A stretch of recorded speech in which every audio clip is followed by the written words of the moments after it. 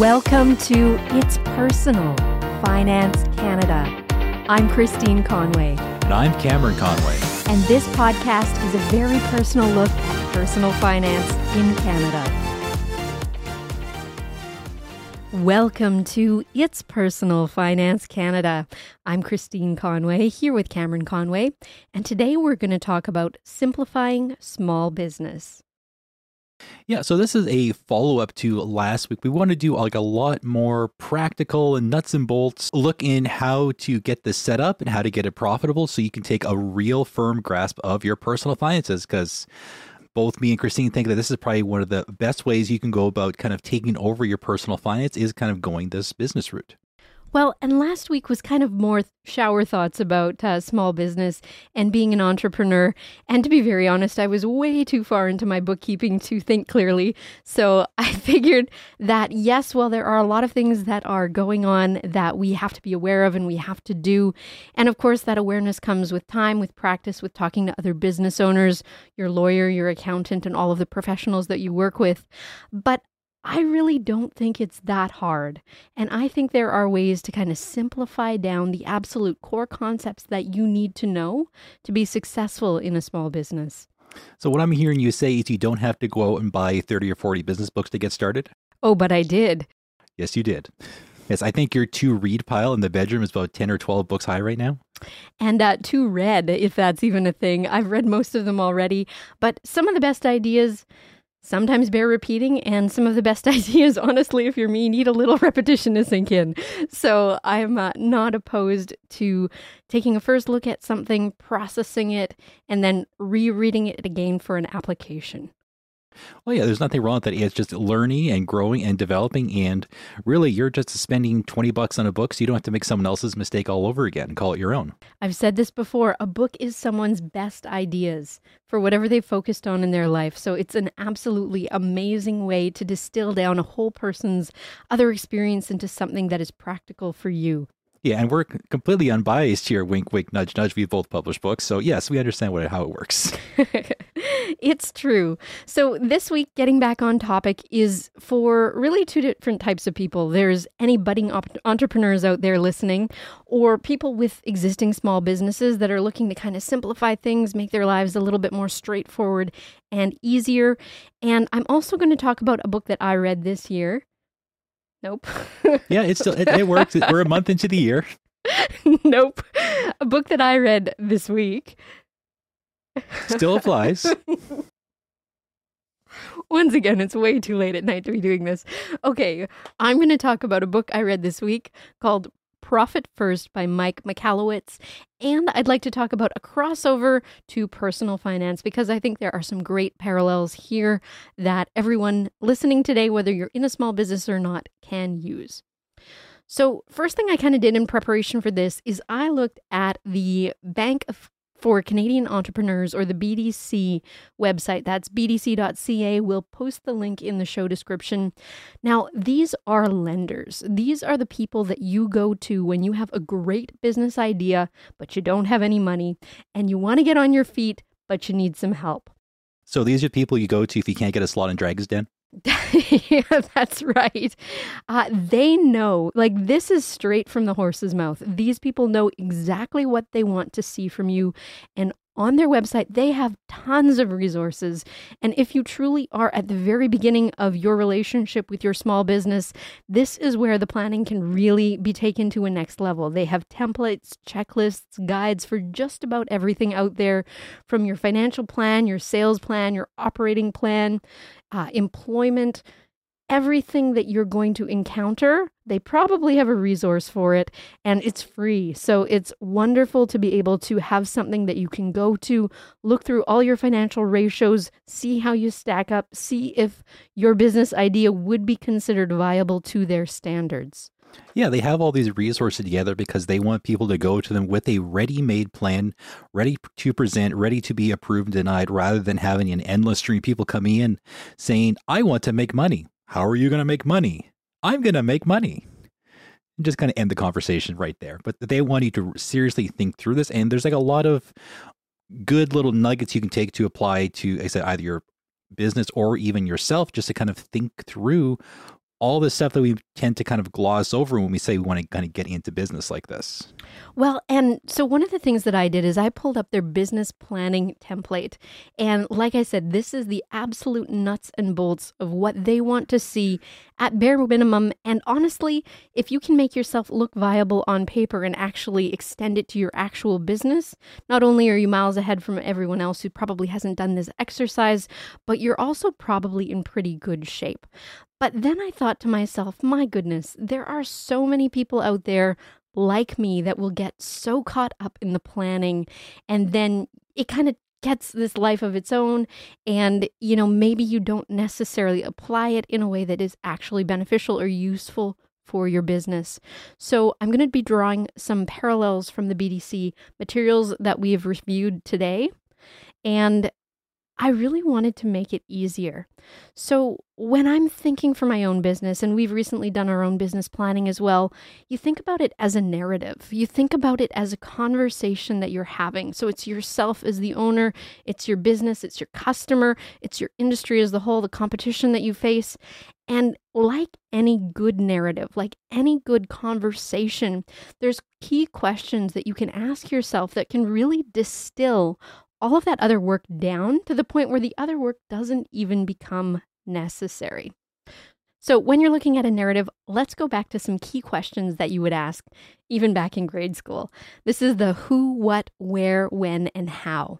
Words that can be used to really jump into your business and what it will do, who it will serve, how it will do that. Let me give you an example. So first, we're going to look at your actual business, and we're going to run through these questions. And at the end of it, you'll start to see a plan forming in your mind that just by addressing these key things, you've created your own kind of mini business plan. And you can do this at any extent that you like, but let's make it easy. So let's start with your business. And the first question we're going to ask is who? Who is providing the services? So that could be yourself, it could be your staff, it could be a key person in your business. And the other who that's important is who are you providing the services to? Nextly, you want to ask yourself what? What are you providing? How does it benefit the customer? Is it a physical product? Is it a service? Is it tangible, intangible? And from the customer point of view, what is it that they want? What are they looking to your business for? What are they receiving? What is the experience that they're receiving from you that is going to give them material value to the place where they're happy to kind of trade their hard-earned dollars for this offering that you have for them?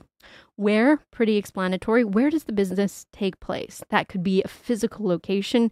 It could be online where customers now have the full discretion to access you at any point in time that they choose. I mean, it could be 11 at night, it could be 3 in the morning, but if you have an online store or an online presence or even online content, you can be serving a market while you're sleeping. You can be serving a market and engaging in a relationship with your customers at any hour of any day. This ties into when are you then available to meet their needs? So like we said, if it's online, you have that incredible power at your convenience, and it's incredibly convenient for them as well. If it's a personalized service, it may be more one-on-one. And then we go into how. How are you providing this service? How are they receiving it? How can you communicate your offering clearly? That's basically the whole marketing conversation. How can you say what you are trying to in a way that they will listen? What resonates with them? And this type of profiling you can do for your customers. So where you flip the script and you say, who are they? Where are they? Where do they congregate? Where do they meet? What do they like to do? Build a profile of the person that is your key customer, the kind that you want to duplicate and do business with again and again, that will provide you a good profit margin, and be very, very clear on the who, what, where, when, and how. And again, you can do this for your competition where they're going to be giving you all this information about what is working well for them today just by answering these simple questions about how they do business, who they serve, what they offer, where they do it. It can really help you distill down your own business plan. Okay, so I'm kind of looking through your who, what, when, where list, and I think I've kind of come up with a good example to kind of help understand this. So I've come up with, I've done a lot of market research. I found a certain segment of the economy and a certain sector that is just performing exceptionally well. So I want to create a project management / consulting business. So I will offer consultation and product management to government services. I will offer it to federal government. The how is making friends with an MP. And what I'll do is I will take all this money and I will get someone else to manage this project and have them subdivided 4 or 5 other times. And I'll just sit at the top, collect the money, funnel it through. It may or not get done. And when will I be available to help them? Well, I'll just shut down the company as soon as the money's done. I've done a lot of research. Now, more than ever, governments are spending money on consultants. This is a gravy train. Oh my goodness. That is not the type of business that we would encourage anyone to open. But it's great. I get the money. I tell someone else to do the work. They tell someone else to do the work. And then they tell someone else to do the work. And then someone somewhere does the work, apparently. You know what? If you stop right there, you're basically any owner anywhere who's figured out systems to the point where they're actually not operating their business anymore. They're paying other people to do it. Not a bad gig. Just forget the rest of that. I'm ahead of the curve. Forget the rest of that, and we are just doing fine. But let's now take a look at what you would get if you went to the BDC and you're building one of their business plans. And I'm looking through the template that they have here, and you can kind of start to see the parallels with our simple 5 questions. You can really fill in the bulk of this without going through the tedium and the ad nauseum and all those extra words and feelings and thoughts that you have to have that really are unnecessary at the end of the day and are just taking away more valuable time. So first off, you're going to start with your executive summary. What is your business or your business idea? What are your activities that you're going to be doing? And then you're going to be going into your business description. And I'm going to read some of these straight from the BDC template here. So they want to know things like what solutions you provide for your customers. How does your company fit into the current marketplace? Where are the major initiatives? Where are you located? How long have you been around? What's changed since you started? They're going to want to look at your products and services, so what you're selling.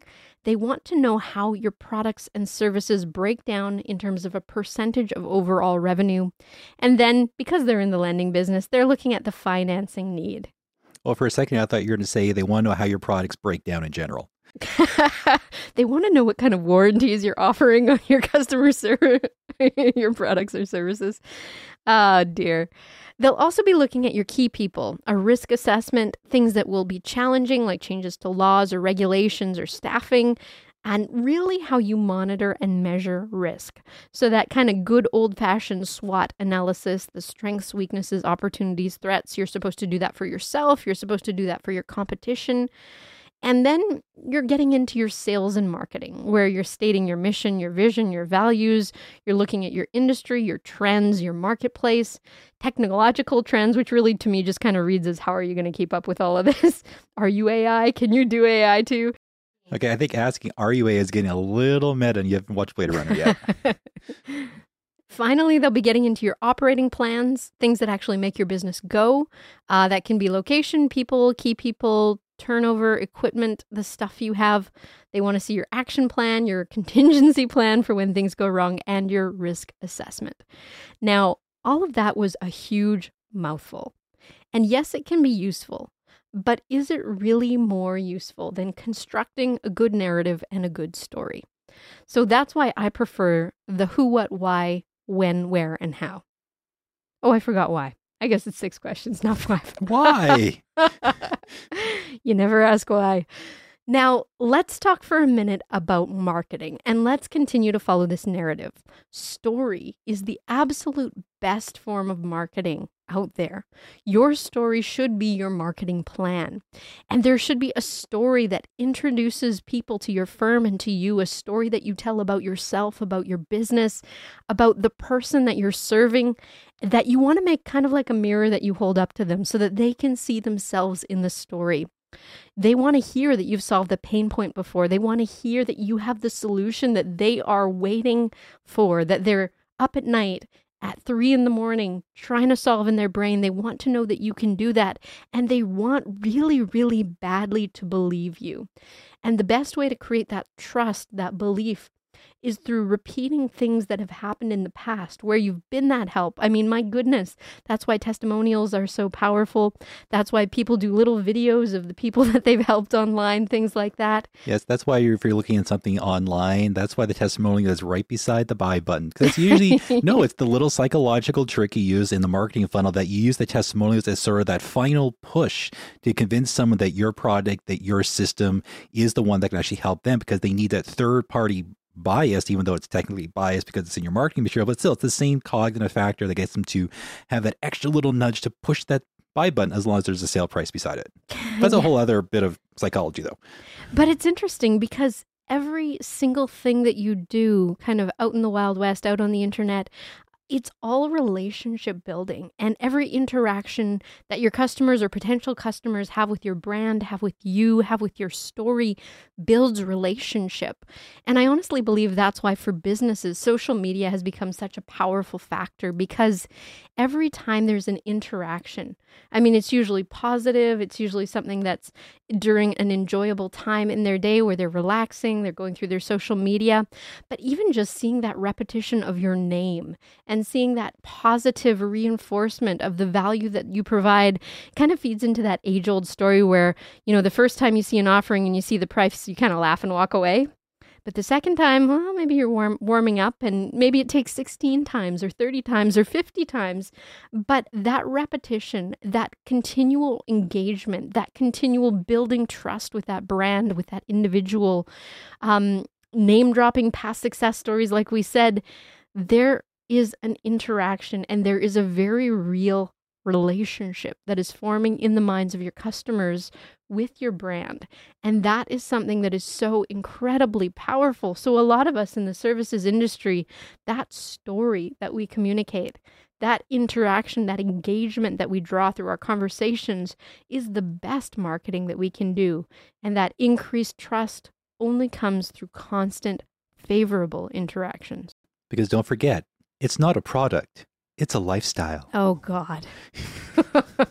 Well, but this can also work on the negative side. Who should we throw under the bus? Let's throw Loblaws under the bus.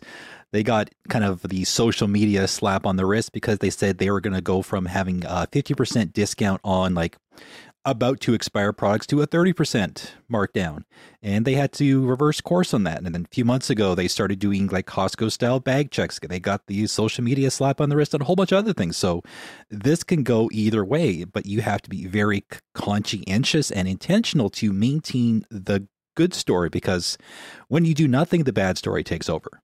Well, and everything these days is a conversation, and everything that happens or that used to happen in private is now front and center with social media, right? There is nothing that's happening in a dark corner or a back alley or under the table anymore. There are so many people that are constantly present that it is kind of harder and harder for companies, large or small, to hide their transgressions, right? There's always going to be someone to find it, to see it, and to make it known to others. So yes, being very mindful of your business, of the image that it's portraying and the reputation you have, of course, is something that you have to be mindful of as well. And a good way not to do it is to hound people to leave a good review on Google or something like that. I've run into that quite a bit the last few months, where I just kind of get badgered and harped to leave a review. Or incentive, hey, I'll give you $5. Like, I'll give you a $5 star. You can't even buy a Starbucks for $5 anymore. But hey, I'll give you a gift card if you give me 5 stars on Google or something like that. Yeah, it kind of feels a little icky, right? So don't do that. Now let's step into... But on the other hand, you could leave us a 5-star rating on Spotify and Apple. Bad timing. Yeah, we're not slimy at all. Only positive vibes here, right? Let's say that you've gotten all of this right. You've gone this far through your business plan, and you're now at the point where you're feeling pretty good about your offering. You're feeling pretty good about your place in the industry. You're feeling pretty good about your competition, your ability to satisfy a need of your customer. Now let's talk about the real elephant in the room, profitability. Oh, I thought we were going to talk about an actual elephant. I think we went into this last time, or was that a couple of episodes ago? Was that a couple elephants ago? It was a couple episodes ago. So you said a real elephant in the room. Take everything I say literally. That will definitely get you far in this world. Anyways. Oh, to quote Bart Simpson, "Where's my elephant? Where's my elephant?" I think you did that same joke last time too, didn't you? It's very possible. It's been 109 episodes. And we record these way too late at night when the kids are asleep because we can only do this when the kids are asleep. Anyways, profitability. How do you find the balance where you are profitable, where you have healthy margins and your customers still feel like they're getting good value, attentive service, and basically a product that is overall satisfying to their needs?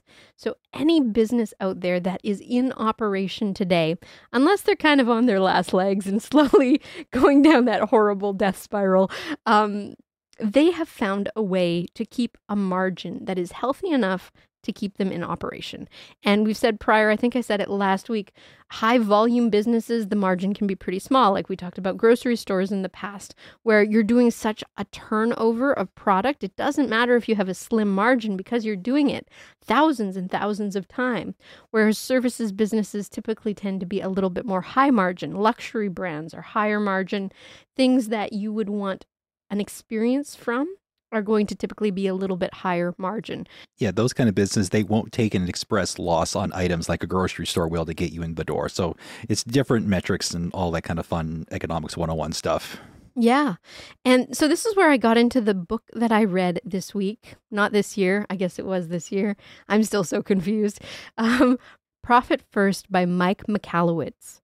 Now, many business owners fall into this trap. And this is kind of this author's shtick, that a lot of business owners start in business because they want something.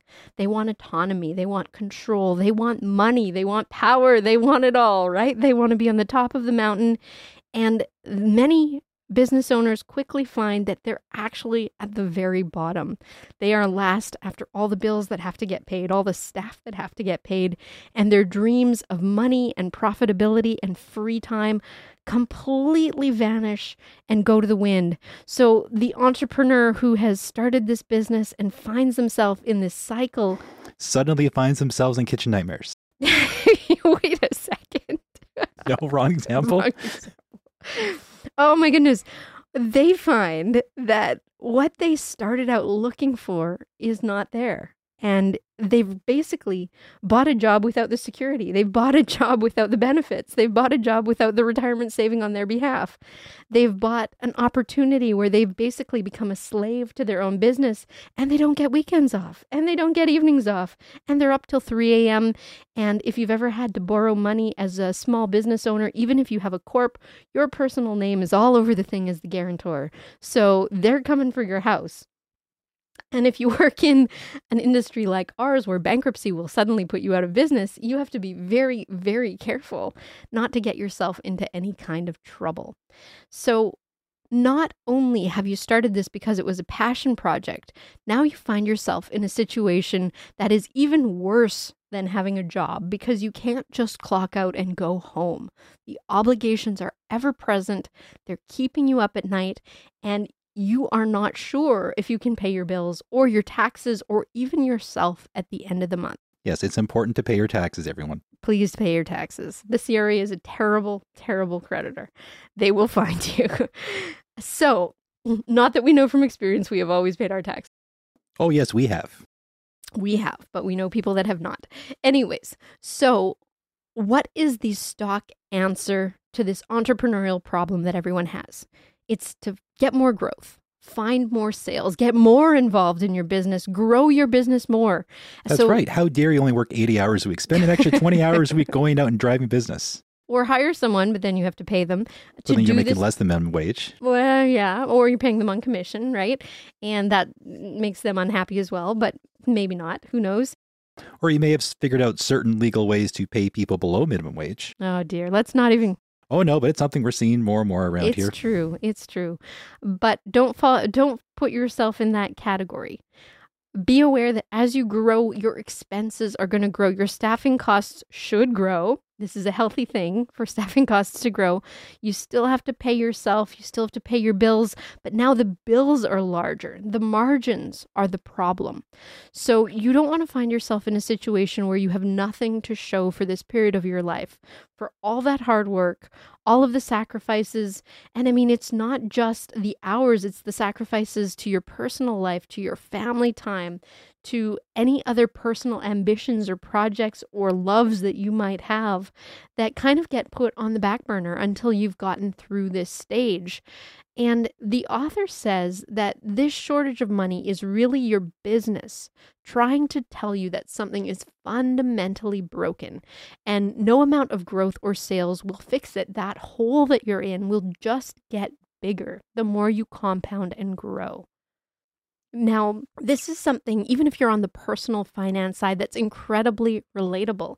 A lot of people that are not business owners also feel that they're in this position where there's this huge shortage of money and their life is just not working. They're in so much pain, they're in so much debt, and something has to give.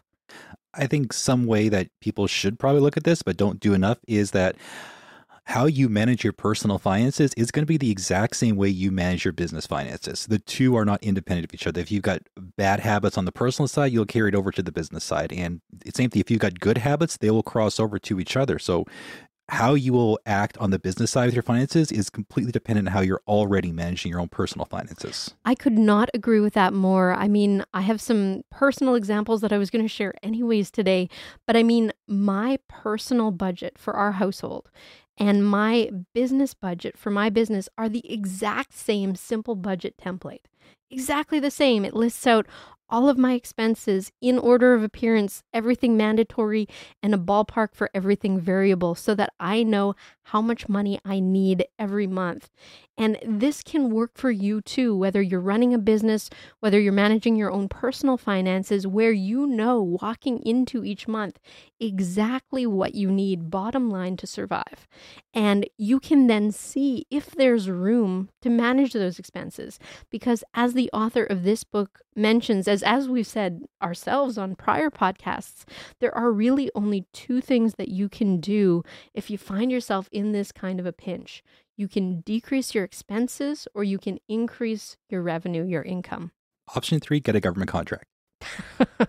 Okay, your do nothing plan is not what we're recommending on this podcast. I would like to say we both have incredible work ethics, even Cam. The disclaimer just makes it more suspicious. It really does. Okay. All right, let's look at the profit first model and let's draw a parallel to personal finance so that it's useful for everyone listening today. So looking at your business, your industry, the author suggests that you create 5 main categories, and not just categories on paper. He's talking about from your main business checking account to create 5 sub-accounts, 1 for income, 1 for profit, 1 for owner compensation, 1 for tax, and 1 for operating expenses. I'll say them one more time. Income, profit, owner compensation, tax, and operating expenses. He also suggests setting up 2, they're called no temptation accounts. So accounts that are really, really hard to get at. So you couldn't easily in a pinch just transfer money over. These are for like serious hardship, really bad unexpected expenses that you can't just otherwise float. Although there should become some kind of margin built in there for the unexpected, right? As any business owner will tell you. Yeah, or even just being extra cautious and having like 2-3 months worth of operating expenses kind of tucked away just in case. That's the idea, of course. Yeah, and some people go a lot higher than 2 months just because your business is always its bank account balance away from insolvency, really. Yep. So you've got that savings account, you've got your critical illness insurance, you've got your disability insurance, you've got your business overhead insurance, you've got all these little things running in the background just in case. And I mean, you might have contracts with guaranteed revenue, but you may not also, right? So you have to really manage your expenses. So when you're looking at this from a personal finance point of view, like I said, this is basically the cash model. This is an envelope for your mortgage or your rent. This is an envelope for food. And if you don't have enough money coming in that month, you're choosing which envelope you're taking some money out of. And I mean, rent, you're not going to be able to negotiate, right? But food you might. So maybe you're having a bit of a leaner week and you're not eating hamburger, you're eating, what is that, like Beyond Meat stuff? Oh wait, it's just as expensive. I'm pretty sure that's more expensive. Okay, you're eating beans. We're just eating lentils. Cold, uncooked lentils. You cook it over a match that you those are expensive too. Oh no. Okay, so the bottom line is that in your personal finance life, you can usually make compromises. There are usually categories that you can reduce a little bit, maybe not a lot, but you get a little bit of wiggle room where you can make discretionary choices. And the author suggests that it is beneficial to look at your operating expenses in the same way. And even if you have never taken a profit before in business, to start transferring over 1% or 2% or 3% of whatever you found that you could cut from your operating expenses over into your profit. And the idea is, like when you're working towards a saving goal on the personal finance side, is to immediately remove the money from your checking account balance so that you do not have the temptation to spend it. Because if you're logging into your bank account every week or every couple weeks and you see money there, guess what you're going to do? Responsibly save it? That's what we hope you'll do. We hope you'll embrace this world of being frugal. We hope you'll love it as much as we have. But for most people, yes, they will spend it irresponsibly. Or you know what? They'll spend it and they'll justify it as being a responsible way to grow their business. But they will find a way to spend it. So like a $500 chair? $500 chairs. And you know what? Just as people have lifestyle creep, everybody's heard of that lifestyle creep concept. As your income goes up, your lifestyle goes up to match it. Businesses have the same thing. Suddenly you're having office parties. Okay, maybe not parties, but suddenly you have nicer machinery, or you're doing something that's more efficient, or you've hired a coach, or I don't know what it is. You've upgraded your office space and your new rent costs so much more. Or you hired an extra staff person to make your job easier, but now that's more money out the door. There are always justifiable ways to spend more money, and that is a scary thing. So the author's suggestion is really to embrace frugality, get the money out of your bank account, and get it allocated to the places where you'll need it, like setting it aside for taxes so that you're not surprised every year. I mean, here in Canada, I know with my business, what we do is we pay a regular installment every month, right? So I have a certain amount of tax based on my last year's earnings that is being paid to the CRA before the 15th of the month every month, just to make sure that when I file my tax return at the end of my fiscal year, that I don't have a big account balance owing. I may owe some money if I've had a good year and I've had increased revenue that I have not yet paid taxes on. But that core, which is my basic operating that I know is going to be there, is going to be accounted for the most part. And same argument with operating expenses. You want to make sure that there's money in that account to pay your staff, to pay your rent, to pay for office supplies, to pay for whatever things you need to buy to make your product. If you have to buy a product to then sell the product, you need to make sure you have those margins available as well. Yeah, to have a little bit of money to send a nice donation to your member of parliament and your member of legislative assembly and your city councillor. Did I miss anyone? You're really going for that contract, aren't you? Oh, yes. I've seen how much is allocated in the last budget for that stuff. So going back to this profit first concept, now as you are slowly introducing a model of taking a little bit of percentage for yourself, putting it into your profit account, the idea is that as you start to grow, rather than letting that lifestyle creep occur to your business, you're supposed to increase the money that goes into that profit account. And I mean, there's all kinds of ways that you can do this. You can look at it as a percentage of your whole. And percentages are usually one of the most easiest ways to communicate these things because it doesn't matter what the dollar amount is, the percentage stays fixed. And then you know that you're on target. But what do you do with this money in the profit account? The author suggests that you do not reinvest it into the business. You do not use it for any business expenses at all whatsoever. The concept is that you use this profit account for yourself personally as a business owner to fulfill all of the reasons that you got into business as an entrepreneur in the first place. It's the ultimate pay yourself first. It's the ultimate go on a vacation with money you've set aside so it's not going on your credit card and you don't have to worry about paying it off when you're back.